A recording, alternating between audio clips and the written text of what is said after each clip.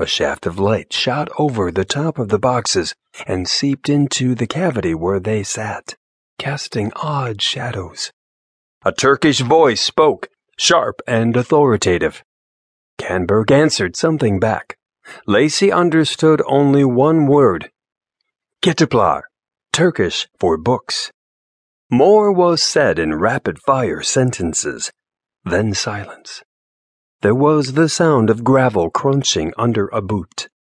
The van jerked down and the frame creaked.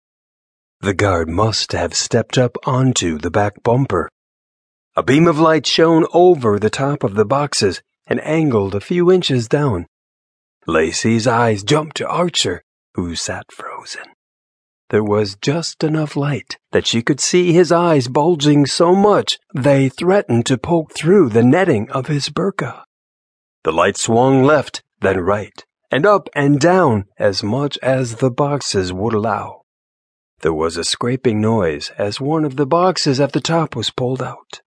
The van shifted again as the guard stepped off the back bumper again. Lacey heard a knife cutting through tape and cardboard flaps being pulled back. Then Canberg's voice. Kitaplar. The van jerked once more as the guard stepped up on the bumper. The flashlight clicked, and the beam of light shot through the hole where the box had been. It hit the top of Archer's head. He slid lower. Then the light swept over Lacey.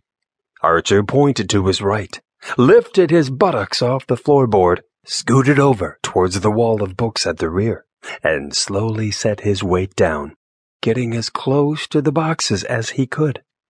She did the same, easing to her left.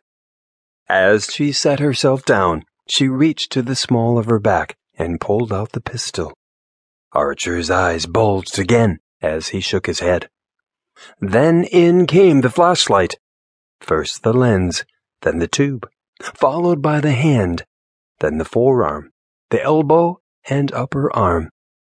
Like a snake sliding into a room, back arched and flexed. The boxes stopped the man's shoulder.